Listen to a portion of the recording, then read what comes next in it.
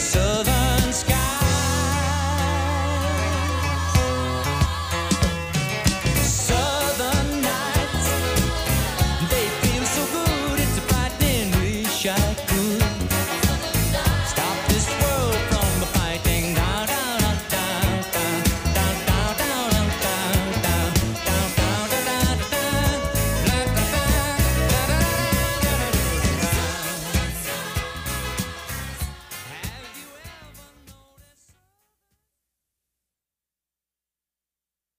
Hi, I'm Will. And I'm Phil, and we play in Someone Still Loves You, Boris Yeltsin. And you're listening to KCOU Columbia. 88.1. Matt Damon. Matt Damon. Matt Damon. I love that. I love Matt Damon.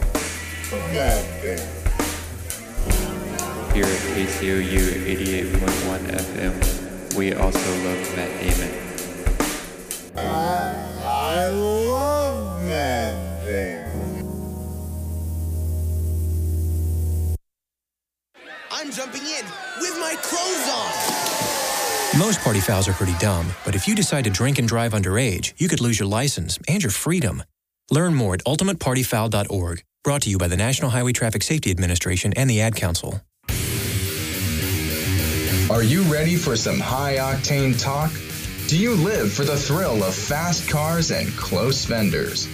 Then tune in to Burnin' Rubber every Thursday morning at 8 a.m. on KCOU 88.1 FM. Join Hal Eastep and myself, Sterling Siemens, as we discuss the latest in NASCAR, IndyCar, Formula One, and other racing series from around the world.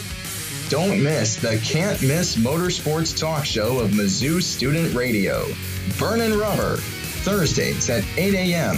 on KCOU 88.1 FM, Columbia.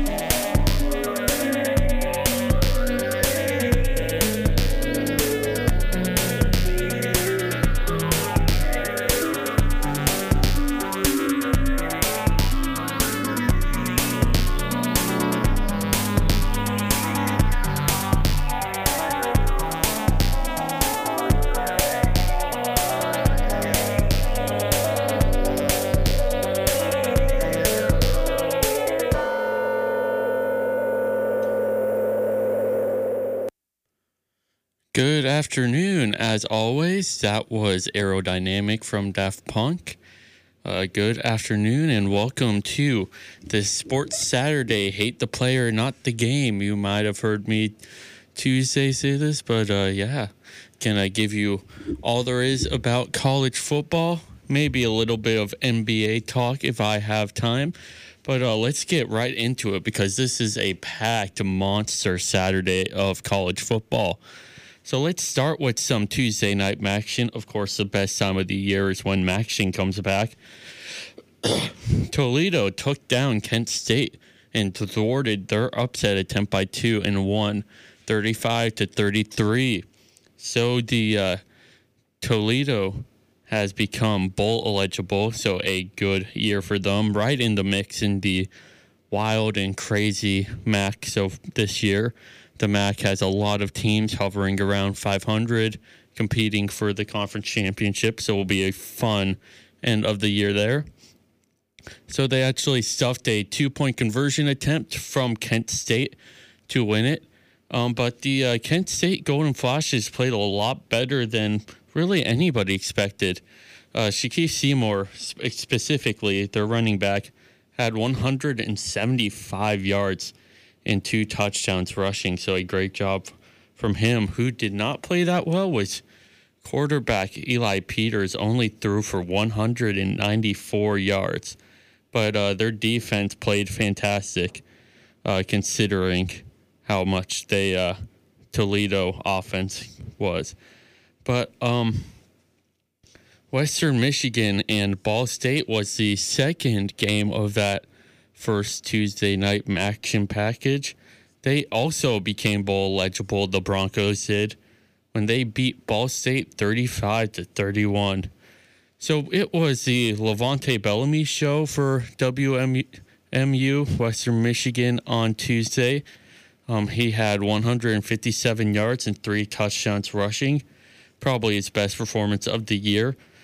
Caleb Huntley on the other side, though, had a fantastic day, too. 120 yards and 1 touchdown rushing. So Ball State was very much in this game. If they could only keep up in that second quarter where Western Michigan kind of went ahead. And Western Michigan's quarterback was Zink, and another running back for Western Michigan, Mixon Jr., had 40-yard touchdown runs in that second quarter. So if they would have stopped those and maybe make a few crucial other plays, they would have cruised to a victory. But a nice victory by the Broncos there to become bowl eligible. Would definitely prefer them to have a few more wins, as the MAC looks like it might send quite a few teams to bowls this year. So definitely would not want them missing out on a spot being 6-6. But Tuesday college football is the best night for college football. So Maction didn't stop for anybody, though. It continued Wednesday night with Miami of Ohio beating Ohio University 24-21. So Miami kind of taking more control of a wild MAC East. Like I said, a lot of teams around 500, all around the MAC, kind of pursuing those conference championship spots. But it was really just a team effort for the Redhawks, as you could probably tell from the score. Pretty low scoring for a MAC game, especially a weeknight one. So the defense was definitely the key Wednesday night. Okay, time to get to some of the best conference in college football, the American Athletic Conference action. Temple beat USF 17-7 on kind of a low-key Thursday night game in Tampa, Florida. And they also, like Western Michigan and Toledo, became bowl eligible. So defense was really the only reason the Owls won this game. Yeah, they had a pretty key scoop and score to take a 14-0 lead, and they generally stuffed the USF rush offense all night. A good bounce-back game for them. Struggled with SMU and UCF, so a good performance from them. Who did not have a good performance, though, was Anthony Russo, their quarterback. He had just 164 yards and 1 interception. Probably his worst performance all year, but still has time to keep it going. And definitely with the caliber of quarterback that we've seen Anthony Russo be, this is a very off game for him. Jordan McLeod, the USF quarterback, thrown in to the pocket just randomly after Blake Barnett got injured. True freshman, kind of a running quarterback, thrown into more of a passing quarterback system. So a hard time for him there, but he had a tough start at first, but right now he's doing a lot better. The Bulls are 4-5, but he played a very key role in those 4 wins. But the Bulls just could not get anything going on offense. Their star running back, Jordan Cronkite, only had 21 yards rushing, so definitely not the performance you would like to see from such a high-powered running back that you can usually rely on for at least like 100 yards. So, but the Bulls now need to win 2 or 3 to become bowl eligible. It's going to be a very uphill battle for them. They got Cincinnati, Memphis, and UCF left on their schedule in the last 3 weeks. So it's yet to see how they do with that, but I have a feeling that the Bulls will not be going bowling for the first year in a while. A big surprise for them there after coming back to 4-4 this season. All right, now we had one other game Thursday night. Louisiana Lafayette, or more widely known, the Louisiana Raging Cajuns, crushed Coastal Carolina 48-7. The Raging Cajuns now 7-2 and firmly in control of the Sun Belt West.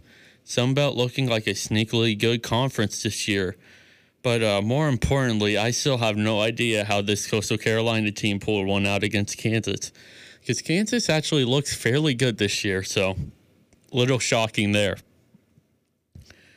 And then let's get to some Friday night action. The Tulsa Murder Gauntlet, as I've well covered on Hate the Player, Not the Game. It ended with a win. They stunned UCF 34-31. So all around, it was a great performance by the Tulsa defense and the Tulsa offense. But more so, it was a horrible performance from the UCF Knights. Somebody that struggled, especially, was true freshman quarterback Dylan Gabriel. He had quite a few picks in that performance, not that many yards to balance it out. So a tough one for him there.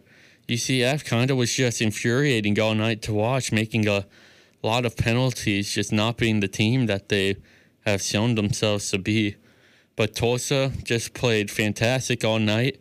Definitely deserved this win. I feel like they've deserved a few of the wins that they've almost gotten as a part of the Tulsa Murder Gauntlet.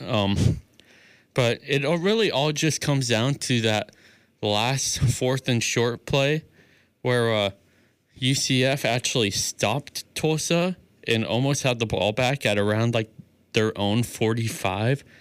And then it turns out that they had a 12-man on the field penalty. And it wasn't even like they were all stacked in the box. The guy was running off the field, and there was another guy running onto the field. So it just didn't really make much sense for that to happen. But UCF's first 2 losses really just felt like close losses that could have gone either way. Just kind of luck. But this one definitely felt like one that the Knights kind of almost deserved to lose.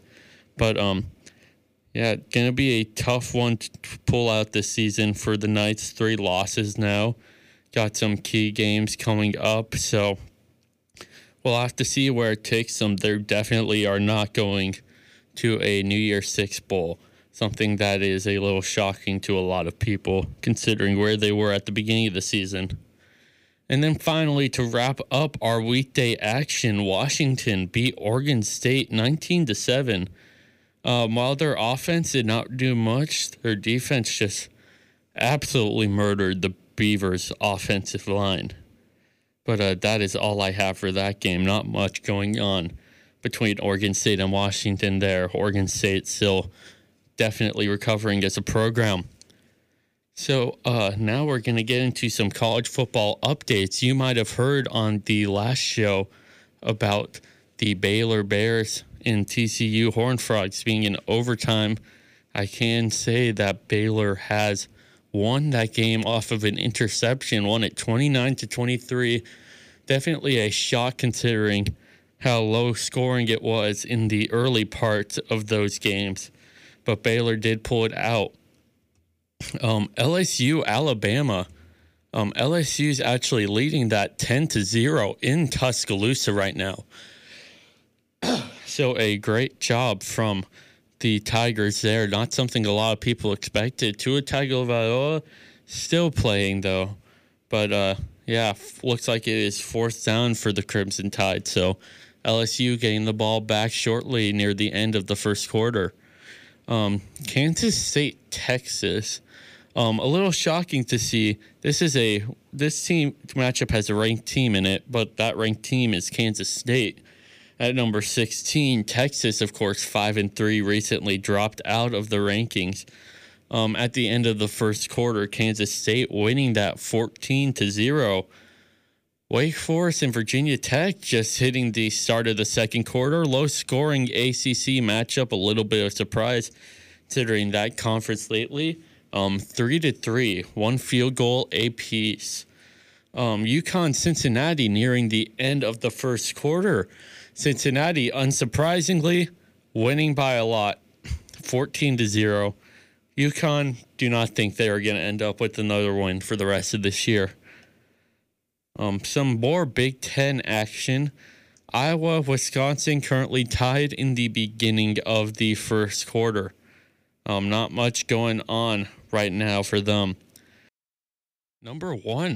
Newly minted number one, Ohio State cruised to a huge victory over Maryland. A little bit unexpected if you only paid attention to Maryland during about the first 2 weeks of the season. They won that one 73-14. Florida absolutely destroyed Vanderbilt 56-0. Trask had a career day, 3 touchdowns, 363 yards. Looked very good. Still confusing to me how Mizzou found a way to lose to Vanderbilt. We'll see if they find a way to not lose against Florida in just a week's time here at Faurot Field. SMU, some American Conference action now, had a close one with East Carolina. ECU, of course, last week had a very close game with Cincinnati that was taken away from them at the very end. So playing up to their competition again this week. SMU won it late, 59-51, but I mean, you gave up 51 points to East Carolina. Their defense just needs to shape up a lot, especially with Navy coming in 2 weeks. They need to not give up that many points to any program. But Holton Ahlers, again, the story of the game, second straight week in the second straight loss, unfortunately. He had a fantastic performance again, 498 yards, 6 touchdowns. Not more you could ask from a quarterback, especially from the ECU Pirates. Shane Buechele, though, also had a fantastic day with 414 yards and 5 touchdowns. So the road to the Cotton Bowl still rages on for the Mustangs. Still galloping towards that. They just need a Memphis loss sometime in the next few weeks. Looking at it, that looks like the best chance for that is going to be when they face Cincinnati in the Liberty Bowl. If Memphis wins that, they will most likely play Cincinnati the next week again in the Liberty Bowl. But if they lose that, they could very well give it up to the winner of SMU Navy. So that is at Navy Marine Memorial Course Stadium. So, it's going to be a tough environment for SMU to win, especially with giving up so many to ECU today. But that Navy SMU game, especially depending on how Navy does against Notre Dame next week, of course, that being one of the best rivalries in all of college football, not just for the game, but for the history. Depending on how Navy does, could shape up to be like one of the biggest AAC games of the year. 2 teams with 1 losses, maybe, depending on how next week goes. SMU has a bye next week. A huge win this morning, though. The Minnesota Golden Gophers beat Penn State off of a red zone interception and a very good defensive performance all day. TCF Bank Stadium, very notably, was pretty raucous for a 12 p.m. start time. Minnesota, Santa Morgan, great day at quarterback, 339 yards, 3 touchdowns against a team as good as Penn State. Great performance out there. Brashad Bateman, though, a wide receiver for Minnesota, was probably the MVP of the game. He had an insane 203 yards and 1 touchdown receiving. One of the craziest stat lines I've seen in a while. And then rounding out the early morning matchups, just want to say this because the Western Kentucky Hilltoppers got bowl eligible. A little bit of an upset here, depending on how much you respect Arkansas football still. But the Hilltoppers beat them 45-19. Of course, not the first loss for Arkansas against a Group of 5 team. Lost to San Jose State earlier in the season. Pretty embarrassing for Arkansas, though, to lose by that much. But the Hilltoppers got bowl eligibility in a big way. But again, there's probably going to be a lot of teams bowl eligible. So WKU definitely should get another win at some point to find themselves in a bowl. All right, looking back at some updates for the current slate of college football games.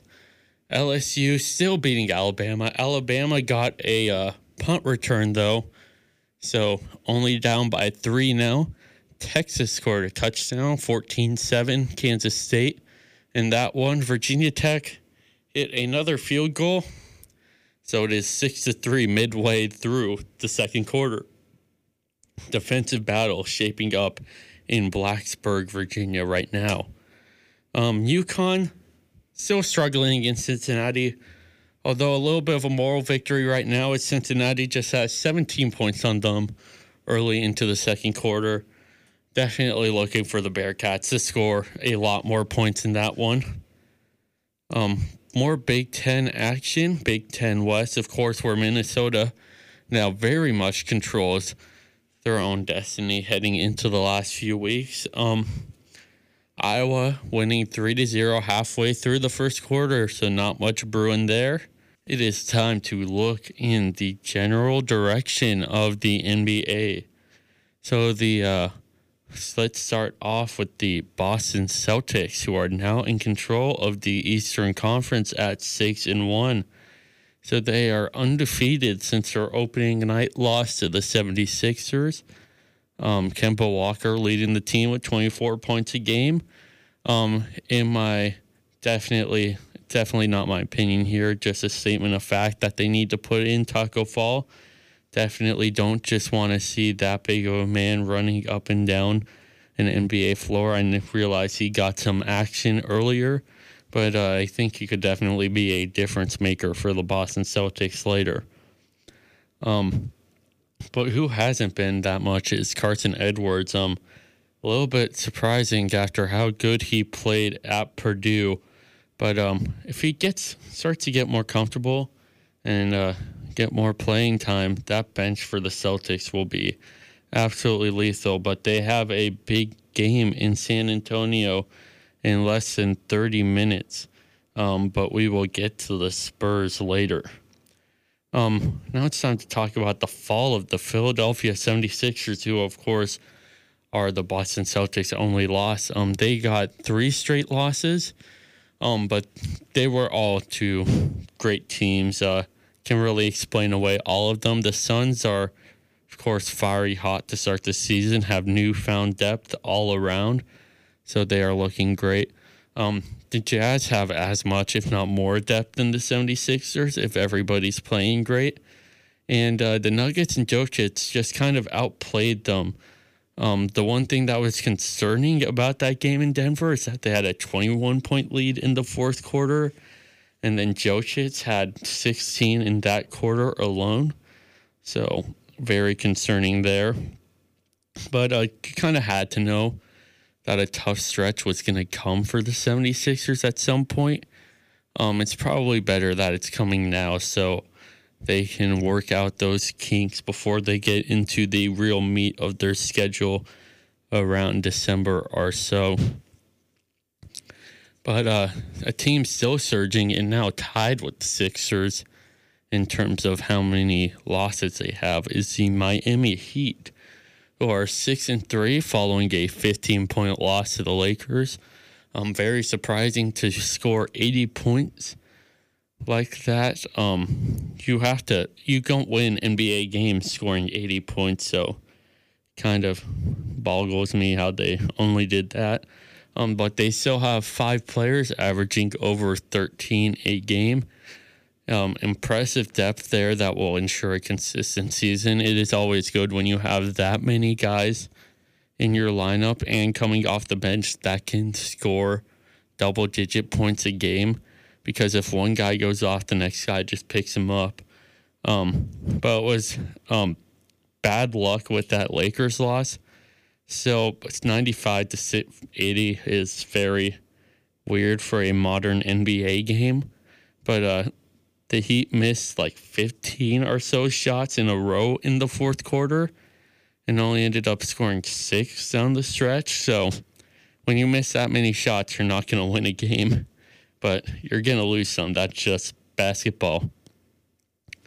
But finishing up in the Eastern Conference is the Milwaukee Bucks. Had a little bit of a rough start, but are now doing fantastic. They are 4th in the East, tied with the Miami Heat at 6-3. They just lost on a buzzer beater to the Jazz a few nights ago, continuing the string of teams losing to the Jazz lately. But Giannis just producing another MVP season. Last season, he was absolutely insane. He's been great all around for the Bucks the past few years, but this season seems like even on another level than his MVP season. He has 29 points per game right now, 14 rebounds, 7 assists, a player efficiency rating of 34.5, and is shooting 57% from the field. So those are just superhuman stats from Antetokounmpo right there. Middleton and Bledsoe are still producing. Everybody on the Bucks is kind of playing a backseat role right now, but still nothing compares right now to what Antetokounmpo's force is just putting forth right now. If something happens to him, I would worry a lot for the Bucks, but while he's fine and healthy, I think everything's going to go smooth sailing for Milwaukee. A team that is also surging as we continue to the Western Conference of the NBA are, like I said, the Utah Jazz. They beat the 76ers and the Bucks very close. Bogdanovich had 33 and a buzzer beater in that Bucks game, so very impressive job by him there. Donovan Mitchell, pretty steady, 25 points a game through 9. Rudy Gobert also being what you expect Rudy Gobert to be, playing great defense and getting 13 rebounds a game. But the depth has not been all I have expected from the Jazz, to be honest, so far, specifically in guys like Joe Ingles and Mike Conley. If they start producing like they have in years past, I think this Jazz team can run rampant through the West the way everybody else is playing right now, especially Bogdanovich. If Bogdanovich keeps producing at this level, the Jazz are going to go far. Going to the Clip show in LA, Clippers are also solid, now 6-3. Few of those losses are when Kawhi is out, but Kawhi is just playing fantastic when he isn't resting due to his knee injury. 29 points per game in the 7 he's been healthy for. But what the NBA did in finding the Clippers is kind of, I don't really agree with it considering what has happened with his knee in the past. I think that you kind of just need to let that go in a way. Lou Williams has 22 points a game coming off the bench. Montrezl Harrell also has 20 points a game coming off the bench. So the bench mob producing insanely for the Clippers right now. And then, of course, Landry Shamet and Ivica Zubac, after their performance in the playoffs last year, were kind of in uncertainty for the Clippers, but 100% showing improvement right now. The Lakers, other show in LA, continuing their win streak, now at 7-1. Defense has been special so far, but will need to be better on offense eventually. Their health, with LeBron playing so hard right now on defense especially, it's going to be concerning. He just said recently that he's going to refuse load management, kind of a bit of a puzzling decision, as the modern NBA very much values the playoffs over the regular season. So just concerning there, especially just no offensive depth. It's just a whole bunch of madness going on in LA. Anthony Davis, though, playing very good. Just plopped himself right into the Lakers system. Frank Vogel, their coach, I have to say, a lot better than I expected. He has been coaching them very well on defense. And just to give you a picture of where the Lakers are right now, their third leading scorer is Avery Bradley. So don't know what's happening there. And then finally, the last team I'm going to look over are the fiery hot Phoenix Suns, also playing very solid. Had a tough loss to the Heat, but that kind of countered their amazing win to knock off the then undefeated 76ers. Booker still solid with 25 points a game, about what you expect from Devin Booker. He'll probably continue to heat up as he gets into mid-season form. But really who I want to highlight is Ricky Rubio, who has been exactly what the Suns have needed in the backcourt. Just dishing out the ball the way he has been a great godsend almost for the Suns.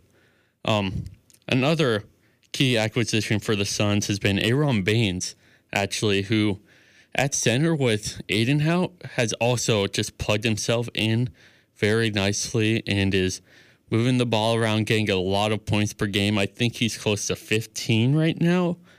And then Frank Kaminsky in that backup role for them. It's been surprisingly good, very low cost for a backup center. But Phoenix looking great this year. And that is all I have for looking around the NBA.